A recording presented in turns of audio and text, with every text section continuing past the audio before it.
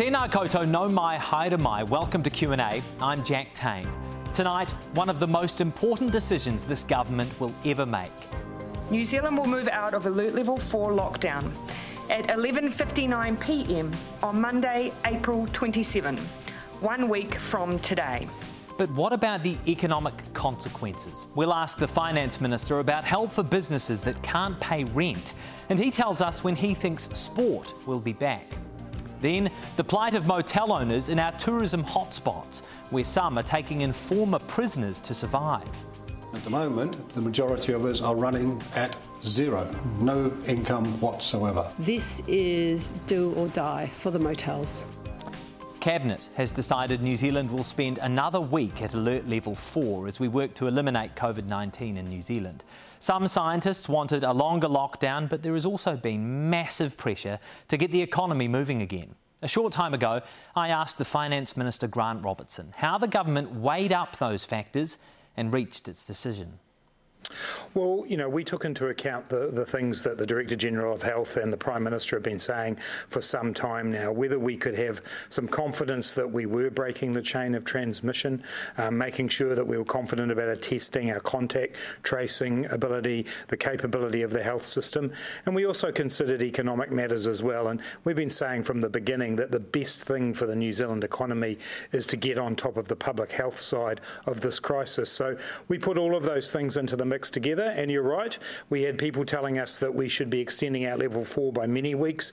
We had people telling us that we should be lifting it straight away on Wednesday. I think we got the balance about right with the decision we made. What will it take to get New Zealand to Alert Level 2? Well, a continuation of the fantastic work that New Zealanders have been doing in Alert Level 4, carrying on Alert Level 3, so that we stick to the rules, we continue to break the chain of transmission, we see those case numbers come down further and further, we're able to get on top of any cases that do emerge through our contact tracing, we see the spread of testing, and we're testing across the population and into different vulnerable groups. So if we can see all of those trends continuing, then we're on a path to be able to get out of Level 3. I want to consider Australia's position in all of this. They have similarly low levels of per capita COVID-19 cases and deaths, certainly at least compared to other developed economies. But of course, the restrictions on business in Australia aren't as firm as they are in New Zealand. Why do you think that our approach is better? Well, in the end, I don't want us to turn into one of those sort of normal trans-Tasman rivalries. Both countries, relatively speaking, are doing well when you look around the world. From our perspective, it's about doing it once and doing it right, being able to keep on a continuous path so that we don't have to spend a long period of time with significant restrictions. And I've certainly heard Australian politicians talk about, restrictions on, for example, the opening of bars and restaurants lasting well out into the latter part of the year. We don't want to be in that position. We want to do this once, do it right, move through the levels steadily. And, we'll see at the end. History will judge, but I'm very confident in the position that we've taken. Yeah, it's interesting, isn't it? Because Australia has chosen to allow some industries to operate that have been shuttered in New Zealand. Construction, for example, is allowed to continue in some circumstances in Australia. So perhaps the short-term economic shock might not be as significant when compared to New Zealand. Yeah, I think if you look at the scenarios that the Treasury put out last week, the reality is that between Level 4 and Level 3, a combination of both of those working through gave us the very, very best outcome. What we don't want is the yo-yo effect where we go down levels and have to bounce back up again and restrictions come in, and that just adds to uncertainty. Even bouncing from Level 4 to Level 2 and then having to go back up, all of that would have, delivered, I believe, a worse outcome, and the scenarios tell us a worse outcome than the path that we're following at the moment. But look, the good news, Jack, is that from next Tuesday, those construction activities, manufacturing, forestry, big parts of our productive economy can come back on stream. And this week, those businesses can get themselves prepared and ready so that they can go gangbusters from Tuesday of next week. Minister, the number one issue we're hearing from businesses at the moment, and particularly small to medium-sized enterprises, is an issue around rent. Cash flow has obviously completely dried up. You've provided some significant assistance to business, and the wage subsidy is, of course, still available. But can you tell us specifically why you haven't provided some relief for commercial rent? Well, I mean, I think, the wage subsidy has provided over $10 billion now to New Zealand businesses and is definitely helping them with their concerns around how they keep their staff attached. We've also provided a number of other avenues for businesses to be able to improve their cash flow. The loss carryback scheme we announced last week that's worth about $3 billion to businesses, the bank loan guarantee scheme, the other tax changes that we've made. But when it comes to commercial rent specifically, what we did last week was ensure that you could not be evicted for 30 days. And we did that so that we can get an orderly set of arrangements. Actually, right around the country, commercial landlords and tenants have been coming to constructive arrangements, and that's what that announcement was about last week, was saying, listen, this is not going to be about anyone being thrown out. This is actually about how do we make sure we can get a good arrangement. Having said all of that, we're continuing to work on what we can do for businesses to help them through this period of time, and we'll continue to look at all the options available. But I really urge those businesses to take up the elements of the scheme that are there. Maybe if you talked to your bank a few weeks ago, go back now, because that business loan guarantee scheme's up and running, and it should be available for a lot of those small businesses. Yeah, of course, we all acknowledge that there are significant options available for business at the moment. But I suppose if you look at the time frame of COVID-19, March had some cash flow. It's the April rents where the squeeze is really coming on these SME operators. A lot of them were looking to you last week for more support in this rental space. Is there something like a subsidy that you might consider in the coming weeks, particularly for those smaller businesses? Yeah, look, we are looking at what is possible there, and obviously, as we're both agreeing, there's been a lot of resource gone in, but we haven't stopped the work program. We're continuing to talk to small businesses. We're continuing to talk right across the sector, and this and you're considering a subsidy, just to be clear. Many times. We're considering a range of options, and as we've said many times, this is a marathon, not a sprint. We've got to look at how we make, sustainable contributions to keeping people employed, to keeping businesses running. We've got billions of dollars going out, but that hasn't stopped us from looking at what more might be possible. I appreciate that local governments are independent, but what is your advice to local government leaders with regards rates increases? Look, those decisions are completely up to local government, and many of them have got services that they want to keep providing and that they've budgeted for these rate increases. But they'll also, those local government politicians, be weighing up the fact that many of their ratepayers are not in a position to handle big increases. So I'd just ask those local government leaders to think carefully about what they can do, balance that against the importance of the services that they provide, and come to some pragmatic decisions about it. But this is not going to be a situation where central government rides across the top of those democratically elected local governments. We're here doing what we can, and I'm sure those local government politicians will be thinking just the same way about how they can help their residents, their ratepayers sustain. The government is, of course, borrowing heavily to get through this crisis, and it seems that at least in the political sense, it's well accepted that's what we need to do right now. But when do we start talking about how we pay back this debt? Are you concerned that younger generations are going to be lumped with significant debts for decades to come? Yeah, well, look, at the moment the focus has to be on how we support New Zealand and New Zealanders to get through this. And the really good news is that we went into this strong with our net debt down under 20% of GDP, and that gives us the room to be able to make these significant contributions to supporting New Zealand businesses and households and still end up at the other side in a much stronger position than the rest of the world. The time will come when we will begin to have to think about how we return to some kind of more sustainable fiscal position than that, and there'll be a mix of options available to us as a government and future governments for how to do that. But for now, the best thing we can possibly do is use the strong position we had going in to give us a strong position coming out the other side. Will we have to broaden the tax base? Yeah, the tax system will undoubtedly be one of the things we'll consider in the future as to how we deal with this. It'll be important when New Zealand comes to the point of getting to a more sustainable fiscal position that we look at the range of options available, and clearly the tax system will be one of those. We'll also be looking overall at the balance of spending and making sure we're investing in the productive side of the economy to lift the incomes that are coming into New Zealand. But I think, Jack, you'll understand that those decisions are a little way down the track. we've got about 3 waves of work underway at the moment. You know, the immediate fight against the virus, positioning ourselves for a recovery, and then making sure we look at the overall settings of the New Zealand economy. As we do more of that third wave of work, we'll be talking more then about where we end up with this in the years to come. But for now, I believe we're doing the right thing by making sure we've got the money available to support New Zealanders. Have you been talking to sports administrators about when sport will return? Are we looking at alert level 2, or do we need to wait until alert level 1? Yeah, so we've got that work underway right now, and I'd like to think in alert level 2 we can look at certainly competitive sports of some forms coming back, but we've got to work that process through with the public health people, make sure we've got a situation where it's safe both for the people involved and the wider community, make sure we recognise some of the other restrictions that will still be around then. But as a huge sports fan and as the sports minister, Jack, I'm really keen to see that happen. We've just got to work that through over the coming weeks, and I know the sports themselves are thinking about that a lot. One thing we can say for sure is there will still be restrictions on gatherings, and so they may not have the crowds that they had, but I'm certainly hoping that we'll see them on our screens before too long. Grant Robertson speaking from Parliament a short time ago. Contact tracing is going to be critical in the coming months, but is our system up to scratch? Next, the expert who's been raising concerns about our contact tracing capacity with her advice.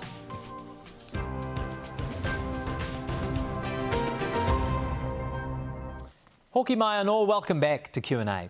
For the last fortnight, epidemiologist Dr Aisha Verrall has been talking to us on Q&A about the importance of contact tracing. After she raised concerns with us about New Zealand's contact tracing capacity, the Ministry of Health had Dr Verrall audit their contact tracing systems. Dr Aisha Verrall joins us now live. Tēnā koe, welcome back to Q&A. What did you think of the government's decision today? So I think that was probably the right decision, at least from the health perspective. I think there's improvements needed in the contact tracing process. And I think the most important thing is particularly that shift from level 3 down to level 2 is that your contact tracing has to be perfect for that. And so I think looking ahead, I see we can make these 2 other changes. Recommendations as the government has indicated they would. Okay, we're having a little bit of a technical glitch there, but hopefully the ultra-fast broadband will hold for the next few minutes, Dr Verrall. Was your personal preference that we might consider staying at alert level 4 for a couple of weeks? I know that data modellers at Auckland University had suggested maybe a 2-week extension would have been more appropriate from a public health perspective. Yeah, I'm not a modeller, and so I don't really appreciate all of those nuances. I think the critical thing is having really good contact tracing when our bubble size gets bigger, and that primarily happens between level 3 and level 2. Well, your audit into contact tracing has been publicly released today. You found that 12 public health units, as they are known, weren't ready for the contact tracing that is needed to respond to COVID-19. Why weren't they ready? So overall, the public health units were struggling with the workload when we went into lockdown. And that was because of the large number of people coming back from overseas with COVID-19 and the large number of contacts they had. The point is, with COVID-19, the numbers can grow really quickly. So we need to have boosted public health units, but also that surge capacity. That means we can respond to an outbreak. Who is responsible for those public health units not having had that surge capacity up to this point? Yeah, so that's really unclear, actually, whether or not that resides with the government or with the public health units, which often are across multiple different DHBs. I mean, the ministry took action earlier in the outbreak and set up this national close contact service within the ministry. So there was central action, and I did my audit when they had when that service was about 3 weeks old. So it's really the first opportunity to see what they had built and to see how it was working. Might fewer DHBs have made for a better response? I know what you're driving at, and but I just working closely with our public health units as I do, You can't substitute for an amazing medical officer of health who knows your community really well, who understands where there are deprived pockets of your community, who knows all the rest homes in case there's an outbreak there. So I think local medical officers of health and the staff that work with them are really important. I think the issue is around national coordination, national support for surge capacity, and an IT system. We can't ask these tiny public health units to make their own databases for contact tracing. The government is pumping significant amounts of money into these public health units, $55 million to be exact. Right now, as of today, is our contact tracing up to standard? It wasn't when I did my report a week ago, and I haven't heard more than that. And I hope that the funds described in the government's release today will mean that we'll hit that mark as we go to lower levels, yeah. So what would have happened if we moved to alert level 3 this week? Well, so I think currently we're having single-digit case numbers a day, and you could imagine if we were really lucky, we could keep fighting those little fires across our public health units. But the thing is, you only need to let one get away from you, and then you've got a big problem. And growth in the outbreak and the case numbers would be exponential. So unusually in healthcare, here's a situation where you need to plan to have much more excess capacity than you ever hope to use. Can you talk to us a little bit more about moving from alert level 3 to alert level 2 and what we need to be cautious of? I think the main thing is that when you do that, your bubbles grow. And so the number of contacts that each case has grows, and that means contact tracing operations get much more complicated. You might be going from, like at the moment, maybe each case, if they're staying home, would only have 3 or 4 contacts, whereas that could be 20 contacts, and some of them in anonymous venues like cafes where you wouldn't know the people sitting next to you if we're at level 2. So all of those things add to the complexity of contact tracing as we go down to those lower levels. And that's why we need a lot more time in terms of people time, but also really good data systems to make the process much faster. With the investment in contact tracing that the government has announced, plus the current trend of COVID-19 cases in New Zealand, do you think it's feasible that after we've been at alert level 3 for a fortnight and the government reviews our alert level, do you think it's feasible at that stage we could move to alert level 2 safely? Yeah, I think it is feasible. Once all the recommendations in my report are implemented. I think the other thing that's really on my mind is this concern about asymptomatic cases, and that's what we're testing for when we're testing at supermarkets to find people who are healthy, don't have symptoms, and yet might have the virus. And I think one of the things is so far we haven't found many of them. And also if we did, it's not really clear how much they transmit. So I think this is an area where the evidence isn't very clear. And I think we need to be starting to get as a kind of very low case number, the meaning of those people. Dr. Aisha Verrill, I think, given the state of the broadband, we might finish things there. Thank you so much for your time and expertise, as always. We really appreciate it. And that report is well worth a read. If you think it sounds easy to contact trace someone, to work out every person they've been in contact with, just think about when you get a phone call from an unknown number. That's one of the problems that her report identifies. People don't want to answer the phone. Do you think the government's made the right call today? It is a tough one, but we're keen to hear your thoughts. We're on Twitter at NZQ&A. You can email us at qa@tvnz.co.nz. New Zealand First Minister Shane Jones is here next, and then 2 big thinkers, Francis Valentine, the Tech Futures Lab's CEO, and the head of Mainfreight, Don Braid, with their thoughts on getting Aotearoa back to business. And as our tourism industry is decimated by COVID-19, the motel owner with a message for cashed-out baby boomers. This is the opportunity to save New Zealand, by coming to places like Rotorua to help spend the kids' inheritance,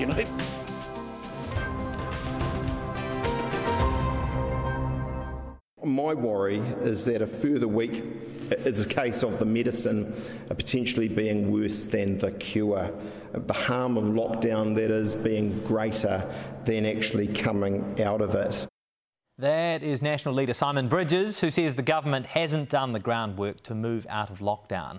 One of those charged with making the decision today was New Zealand First Minister Shane Jones, who joins me from Kerikeri. Tēnā koe, welcome to Q&A. Kia ora. Greetings, folks. With all of the information presented to you today, what was your personal preference about when to move off level 4?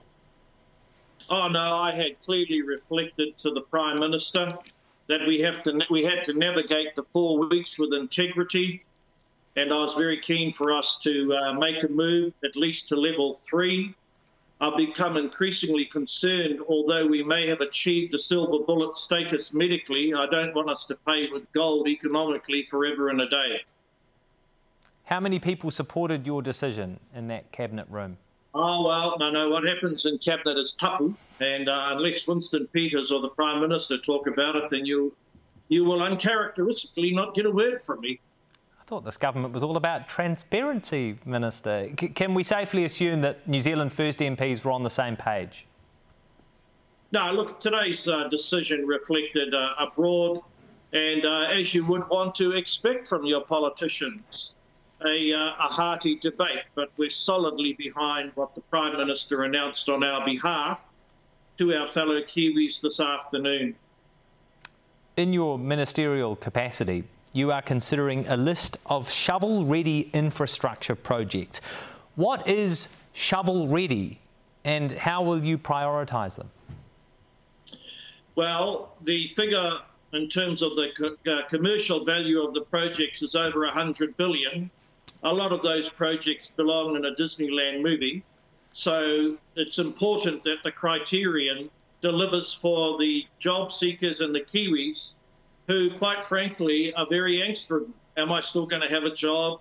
Can I maintain my mortgage? So Mr. Mark Binns and his fellow travellers will rationalise that project list and bring them back to the government, especially those projects that we can get underway absorbing jobs. There could be projects that are snared already in the system, Jack, or there could be projects that do need some Crown assistance, and that will be ready to go to the Cabinet Ministers dealing with the budget in mid-May. Do you think nationwide intercity rail, commuter rail, would satisfy the criteria? Well, quite a few of the projects I think that we as politicians may want to see may require the cleansing effect of an election campaign. And my mandate from Grant Robertson was to identify, and the Prime Minister and Winston Peters, identify with Phil Twyford projects that can be stood up with alacrity. And there will be long-term nation-building projects of an environmental, economic, cultural, social nature. And I rather suspect that the long-term ones will have to, as I said, go through the maturation process of an election campaign. So that means maybe to nationwide commuter rail, but no definites. Yeah, look, I'm conscious that my colleagues, parliamentary colleagues in the Green Party, have floated that kite, and that's entirely up to them. But cabinet decisions will be driven by what we can do in the short term initially to offer relief. And Jack, I do have a view about the economy, mate, that it's got inordinately self-healing powers. And we've got to back the men and women who are key stakeholders in our economy. And I want to direct my attention as the Infrastructure Minister, Jack, to those areas where there's a genuine market failure so that the Crown can make all the difference. And in other cases where the economy can recover, just get out of the way. What's happening with the debate over whether or not to move Auckland Port? I know transport officials are supposed to provide you feasibility reports by next month. Could that be an option as you consider shovel-ready projects? Well, much to my chagrin, but not my surprise, the transport officials are unable to meet that deadline. I will, however, make available whatever information they have amassed. Look, my leader and I have not lost our zest to effect the relocation of the port, but I think most Kiwis after the COVID experience, genuinely want to see some short-term mitigation steps taken by us as ministers to give them confidence. To be clear, though, when we come out of lockdowns, things will happen. They were due to provide you those reports next month. When are you going to get those completed reports? Well, they've missed the last deadline. It's, the report that I enjoyed reading was the report that was served up before Christmas by Wayne Brown and his group. The officials went away to do various testing. I actually have not seen the quality of their work. So it's going to be on hold. Are you going to see this information before the election? Yeah, I mean, in terms of what they've currently done in relation to effecting a move of the ports of Auckland further north or wherever, we're going to demand the information that they currently have, but I'm giving you a straight answer. In terms of the original time frame, they have been unable to meet it, partly because of COVID and for reasons that I look forward to them explaining to me. Let's talk about consenting. Will you need to ride roughshod over environmental and iwi concerns in order to get some of these big projects underway? And if that is the case, are your coalition partners prepared to make those sacrifices? Well, I have a message for iwi. Disproportionately, this unemployment taniwha that we're going to see rising will affect disproportionately Māori men and women. So I'm disinterested in any iwi who wants to deliver ideological lessons to me about us not caring for the environment. Our agenda is to avoid the economic and social carnage post-Rogernomics in coming out of COVID. Now, in relation to any allegation that we've been capricious or arbitrary over the Resource Management Act processes, David Parker, who's an expert on the resource management and a very judicious politician, in contrast to others, is bringing us back proposals. And I do hope those proposals enable some self-consenting activity to take place within NZTA and KiwiRail, so modest and low-risk projects can just get underway without spending weeks and months in the delivery suite of territorial government. Minister, when borders reopen, should we try and attract more people to live in Aotearoa? Well, look, the borders aren't going to be open for any time in the short to medium term, and we're waiting, actually, to see what's going to happen around the world. But the last thing we want to do is go through the sacrifice that we've just endured to import the virus again. But look, for people who have immigration ideas and who want us to turn the immigration system into an opportunity to attract very rich capital-laden applicants, I rather suspect that too has to go through the process, shall I say, of the cleansing process of an election campaign.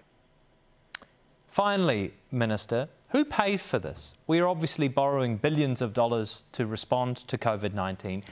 Do you have concern that younger generations are going to be burdened with this debt for decades to come? Well, I was a young parent in Rogernomics with 3 children. So I remember in a visceral way how difficult that was for my family, the major adjustments. My parents had to move to Australia. So, look, I do feel for the next generation, as our generation had to cope with Rogernomics. But I'd remind us that last year Crown revenue was about $96 billion. There's no guarantee it's going to stay there. But we are in quite a safe zone in terms of being able to borrow more dough. But the next generation, as I said, we may actually enjoy silver bullet status, but my fear is the next generation is going to have to economically pay for it in gold. That's why we need to get people back working, strip red tape, and back those ideas that will cause the economy to rapidly regenerate. Minister Shane Jones, tēnā koe. Thank you for your time. We are starting a new segment on Q&A this week where we ask people on the front line of our economy what they need to get back to business. The segment is called, and this will shock you, Back to Business. It's a chance for employers, entrepreneurs, workers, everyone really, to speak directly to government. I'm Nick Loosley, the founder and general manager of Everybody Eats. We're a charitable dining concept that allows communities to come together around good food. We operate a permanent restaurant in Onehunga that's been forced to close under Alert Level 4, and it's almost certain that we won't be able to operate under Alert Level 3. For us, our biggest concern is our rent. Our landlords have suggested the possibility of a rent deferment, but nothing yet of a rent abatement, which is what we really need. What we really need to get back to business is the alert level to come down to either 2 or possibly even 1. Our whole concept is around bringing different people from the community together around good food, and we simply can't do that until the social distancing guidelines have been lowered. If you have a back-to-business message for our political leaders, email us at q&a@tvnz.co.nz and put back to business in your subject line. One of those who intimately understands the pressure that comes with employing people and the challenges and potential opportunities that might come out of COVID-19 is Don Braid, the Group Managing Director for Mainfreight. Tēnā koe, welcome to Q&A. Thanks, Jack. I wanted to begin by getting your thoughts on the government's decision today, deferring for effectively a week the move from Alert Level 4 to Alert Level 3. What did you think of the decision? Oh, it's given us some optimism and some confidence. I mean, at least we know what the date is. We're not hanging around. Is it 3? Is it 4? So I think business in New Zealand can now start to plan for that time. What I think the problem is, though, is we've still got ambiguity around the rules under Level 3. And listening to Minister Jones, not often I'd agree with what he's got to say, but I've got to say that he's right about getting business going again. And I think we should think about hammer ready, not shovel ready. What's the difference? Well, we need those small commercial projects even back into their housing build to be underway. That's where the trades are. That's where the small to medium-sized businesses are. Those are the people that are hurting right now. They're the ones that haven't had that cash flow through April. That's where the cash is important for the economy, and that's who we have to support. I've got to say, small retail as well. What sort of assistance might be available for small retail then? No, I don't think it's about assistance. And I think I hear what you had to say to Minister Robinson about rent relief, and fair enough. But I think it's about getting them open. And I worry that the dairy could open, but the butcher and the produce shop couldn't open, or the small business, medium-sized business that we've got to allow them to have some lateral thinking. They've operated in a safe way as individuals in this country for the last 4 weeks to get us to where we are now. Give them the freedom to operate their businesses in a safe way, and I think that's good for the economy. The rules under Alert Level 3 make it pretty clear that if a business can have or operate contactless commerce with, between its operators and its customers, then it should be able to open. Of course, there are some exceptions to that. But where is the particular ambiguity that concerns you about Alert Level 3? Well, it's about what can open and what can't open. And I think those are the problems. I mean, is the butcher allowed to open? And does he take the order by phone and then deliver the meat at his doorway? Does that happen for the produce guy? Does that happen for the bike shop, for the exercise shop? I just think that needs to be made clearer. And I think we should ease up on those rules and allow small to medium-sized businesses to get up and running. It's all very well to say the manufacturers can start, but actually they've got to sell the product. And for them to sell the product, someone's got to be buying it. And we need that freedom to start as quickly as possible. Can you tell us about your personal experience? How has Mainfreight fared under Alert Level 4 and what will change at Alert Level 3? Our protocols won't change. We'll continue to operate the business as we have been under Level 4. We've been somewhat lucky in that we're an essential business, so we have been moving some freight domestically, different regions around the world, and they're all operating in a different environment. Australia's in sort of partial lockdown where they've had still good business flowing through the supply chain. So that's helped us somewhat, but definitely here in New Zealand, our tonnages are down probably 40 to 50% over these last 3 weeks. Do you expect that under Alert Level 3, those tonnages will significantly increase? Is it going to make much of a difference for you? Well, we've already seen some changes. Late last week, we were able to move non-essential freight to some customers who were able to accept it. And under this process, under Alert Level 3, it is essential and non-essential freight. But of course, there's no point in moving non-essential freight if there's not retail available to open. And I get that we have to be safe and we have to be able to run those businesses where we have contact points, we know who's in the store and who's not. But I think we should allow those businesses to be able to make those decisions and give them the freedom and the lateral thinking that they'll bring to the table for the economy. Finally, I know some economists and political leaders see this as a reset point for New Zealand's economy. Do you see opportunity in the wake of COVID-19? I think there's lots of opportunity for New Zealand. I mean, with our borders closed, New Zealand Inc., it's important that New Zealand businesses support each other, is that New Zealanders look after New Zealand businesses in this situation. I think one of the other issues we need to be really careful of is cash flow. And those larger businesses who are not paying their suppliers on time, they need to be paying on the 20th of the month every month to make sure that those smaller suppliers have positive cash flow. Those are opportunities to get underway. I hear a lot of commentators suggesting that things will change dramatically. I don't think so, not in the short term. In the long to medium to long term, maybe so. But we like meeting each other, we like doing our shopping, we like trading the way we have been. That's not going to change too much in the short term. Dom Braid from Mainfreight. Tēnā koe, thank you for your time. After the break, speaking of cash flow, it's do or die for our motel industry, with thousands of owners struggling to pay the rent. They're pinning their hopes and their futures on a homegrown recovery.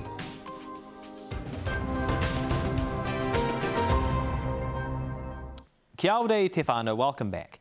From the far north, Te Tai Tokiro, to Rakiura, Stewart Island, you'll find them in almost every town.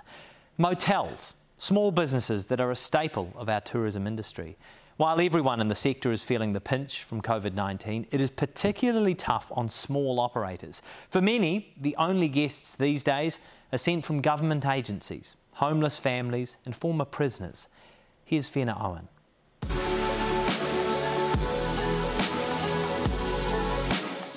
A tourist town without tourists means moteliers without an income.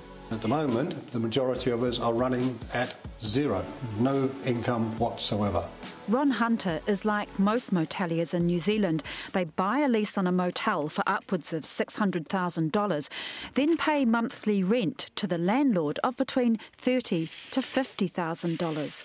For the vast majority of moteliers and their families, their business is also their home. So what happens if that rent is not paid?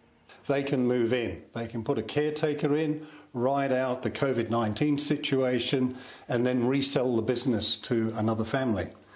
Whereas the family that's in there have left with nothing at all. They're just out. This is do or die for the motels. Julie White is the CEO of Hospitality NZ, overseeing the hospo sector and accommodation providers. There are 2,000 motels in New Zealand, 600 hotels and 300 holiday parks. Over half of them have had to make staff redundant. If level 3 continues for more than 2 to 4 weeks, they may actually have to lay more people off. Over in Rotorua, our historic tourist mecca for over 150 years, motelier Mike Gallagher is trying to keep things going without any guests. The stress that's brought on to us and a lot of our colleagues has just been horrendous. This year, hotel occupancy in Rotorua has gone from 90% down to 2%. Motels would be around 75% in April. They're down to 8%. That 8% are Ministry of Social Development emergency housing clients, along with some homeless people waiting out their lockdown. For a lot of moteliers, they're having to head down that track. I mean, for us personally, we would like to hold off as long as possible. There are some properties in town that have started accepting people from WINZ. Unfortunately, that can come with some consequences. And I had a call from someone today who'd called the police twice for some guests that they've got. But the other side of it is I've also heard of people, another property owner who's had them, and it's been a great success. I understand corrections have asked some of those moteliers to take on former prisoners. Another market segment is, yes, so some moteliers are looking at working and accepting recent released corrections. Like the wider hospitality sector, the government has assisted moteliers with wage subsidies, tax and the guaranteed loan scheme. But unfortunately, 30% of the cost for moteliers is rent. So unless they get relief right now, because they haven't had any income for over 6 weeks now. A few days ago, Hospitality New Zealand wrote to Cabinet Ministers asking them to adopt a code of conduct for landlords working with tenants, very similar to what the Australians have just put in place. Without that code of conduct, there's no conversation sometimes. So they may just get an eviction notice? That's exactly right. The immediate issue for hotels is rates. We're pleading to the local councils, who are still intending to issue local rates, to actually put them on hold. And in Taupo, Ron Hunter is pleading with the government to create a level playing field with the moteliers' arch rival, Airbnb. The other benefit that Airbnb have over moteliers is that right now they can turn their business around. They can just swivel and start becoming long or short-term accommodation providers again. 40,000 people are employed in our motels and hotels. In Queenstown, many of those workers are from overseas. How's that? Queenstown-based economist Benji Patterson has been tracking the potential economic and human fallout. There are many people that come to Queenstown for a few months, for a season. They do a lot of the jobs that Kiwis often don't want to do. Many of these people are stranded at present without the prospect of employment. And when we exit lockdown, there are increasing concerns that there could be some form of humanitarian crisis. Further north, Mike Gallagher is pinning his recovery on Kiwi baby boomers. This is the opportunity to save New Zealand, by coming to places like Rotorua to help spend the kids' inheritance. That's going to be key to our survival. We're really going to rely on domestic tourism, and it's actually the moteliers who are going to be part of that recovery process and welcoming the domestic tourists. So it's really important that they get a hand up and are allowed to survive so we can help the whole of New Zealand recover. Ron Hunter has no bookings between now and October. His family doesn't know what the future will hold post-COVID, but Ron is trying to stay positive. There is an opportunity here. We're not sure what it is yet, but there is, and we'll find it. Fiona Owen with that report. Stick about. We will have your feedback on the government's big decision today, and there has been so much of it after the break.